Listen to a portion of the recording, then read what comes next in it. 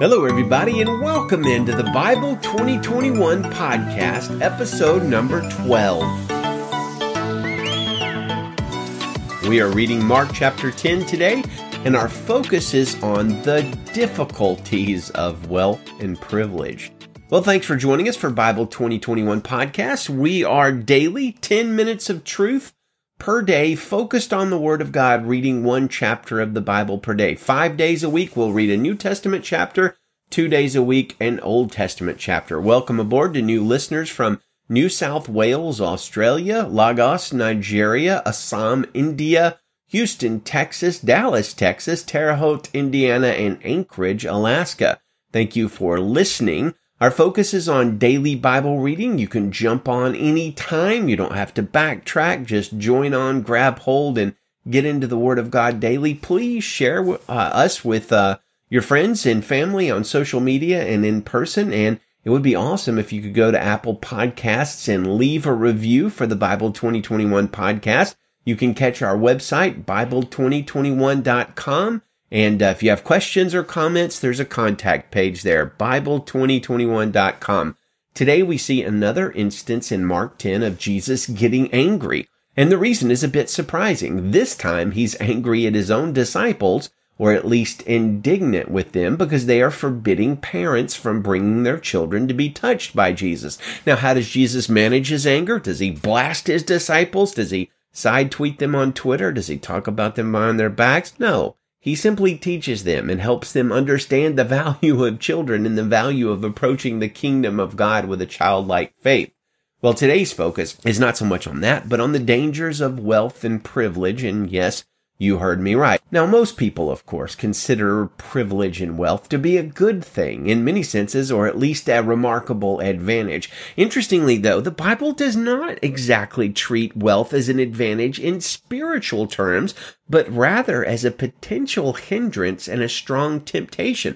Now, that is not at all to say that it is a sin to be rich or a sign of the blessing of Satan or something like that, because material blessing can and often is in the Word of God a sign of God's blessing. For instance, in Genesis 24:35, the servant of Abraham says, "The Lord has greatly blessed my master, and he's become rich. He's given him flocks and herds, silver and gold," and so on. So that said, those that are rich don't have every advantage in the world. Indeed, the most important thing in all of eternity is actually made more difficult to attain if you are rich. So it is possible to see that having great wealth can put you at an eternal disadvantage. What could I possibly mean by that? Well, let's read our passage and find out.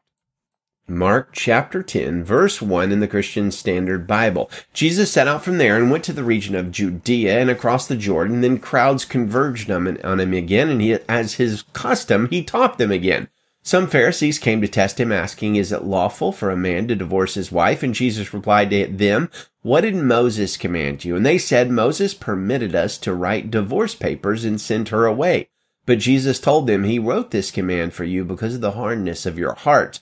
But from the beginning of creation, God made them male and female. For this reason, a man will leave his father and mother, and the two will become one flesh. So they are no longer two, but one flesh. Therefore, what God has joined together, let no one separate." When they were in the house again, the disciples questioned him about this matter, and he said to them, "Whoever divorces his wife and marries another commits adultery against her. Also, if she divorces her husband and marries another, she commits adultery." Now, people were bringing little children to him in order that he might touch them, but the disciples rebuked them. When Jesus saw it, he was indignant and said to them, "Let the little children come to me. Don't stop them, because the kingdom of God belongs to such as these. Truly, I tell you, whoever does not receive the kingdom of God like a little child will never enter it." After taking them in his arms, he laid his hands on them and blessed them. As he was setting out on a journey, a man ran up, knelt down before him, and asked him, "Good teacher, what must I do to inherit eternal life?" "Why do you call me good?" Jesus asked him. "No one is good except God alone. You know the commandments. Do not murder. Do not commit adultery. Do not steal. Do not bear false witness. Do not defraud. Honor your father and mother." And he said to him, "Teacher, I have kept all of these from my youth." Looking up at him, Jesus loved him and said to him, "You lack one thing. Go sell all you have and give to the poor, and you will have treasure in heaven. Then come, follow me." But he was dismayed by this command, and he went away grieving because he had many possessions. Jesus looked around and said to his disciples, "How hard it is for those who have wealth to enter the kingdom of God." Now the disciples were astonished at his words, and again Jesus said to them, "Children, how hard it is to enter the kingdom of God. It is easier for a camel to go through the eye of a needle than for a rich person to enter the kingdom of God." And they were even more astonished, saying to one another, "Then who can be saved?" And looking at them, Jesus said, "With man it is impossible, but not with God, because all things are possible with God." And Peter began to tell him, "Look, we've left everything and followed you." "Truly, I tell you," Jesus said, "there's no one who has left house or brothers or sisters or mother or father or children or fields for my sake and for the sake of the gospel who will not receive 100 times more now at this time, houses, brothers and sisters, mothers and children, and fields and persecutions, and eternal life in the age to come. But many who are first will be last, and the last first." They were on the road going up to Jerusalem, and Jesus was walking ahead of them. The disciples were astonished, but those who followed him were afraid. Taking the 12 aside again, he began to tell them the things that would happen to him. "See, we're going up to Jerusalem. The Son of Man will be handed over to the chief priests and the scribes, and they will condemn him to death. Then they will hand him over to the Gentiles, and they will mock him, spit on him, flog him, and kill him, and he will rise after 3 days." James and John, the sons of Zebedee, approached him and said, "Teacher, we want you to do whatever we ask you." "What do you want me to do for you?" he asked them. They answered him, "Allow us to sit at your right and at your left in your glory." Jesus said to them, "You don't know what you're asking. Are you able to drink the cup I drink or be baptized with the baptism I am baptized with?" "We are able," they told him. Jesus told them, "You will drink the cup I drink, and you will be baptized with the baptism I am baptized with, but to sit at my right or left is not mine to give. Instead, it is for those whom it has been prepared." And when the 10 disciples heard this, they began to be indignant with James and John. Jesus called them over and said to them, "You know that those who are regarded as rulers of the Gentiles lord it over them, and those in high positions act as tyrants over them, but it's not so among you. On the contrary, whoever wants to become great among you will be your servant, and whoever wants to be first among you will be slave to all. For even the Son of Man did not come to be served, but to serve, and to give his life as a ransom for many." And they came to Jericho, and as he was leaving Jericho with his disciples and a large crowd, Bartimaeus, the son of Timaeus, a blind beggar, was sitting by the road.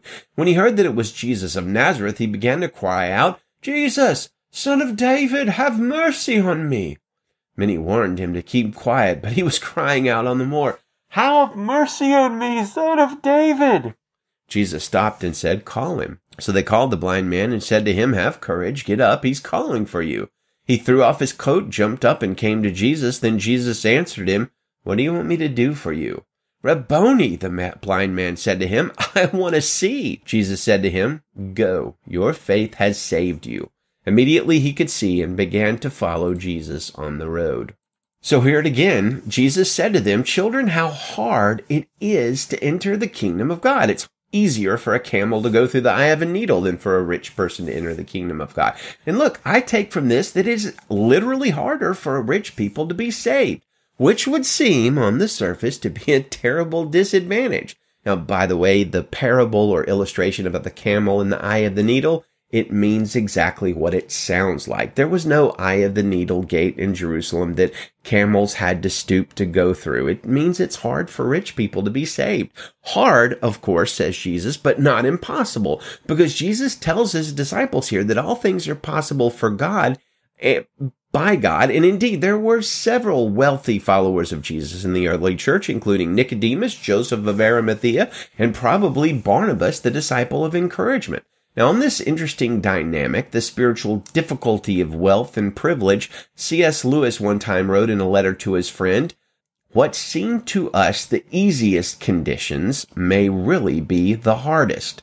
And then he quotes from this passage, how difficult it is for the rich to enter the kingdom of heaven.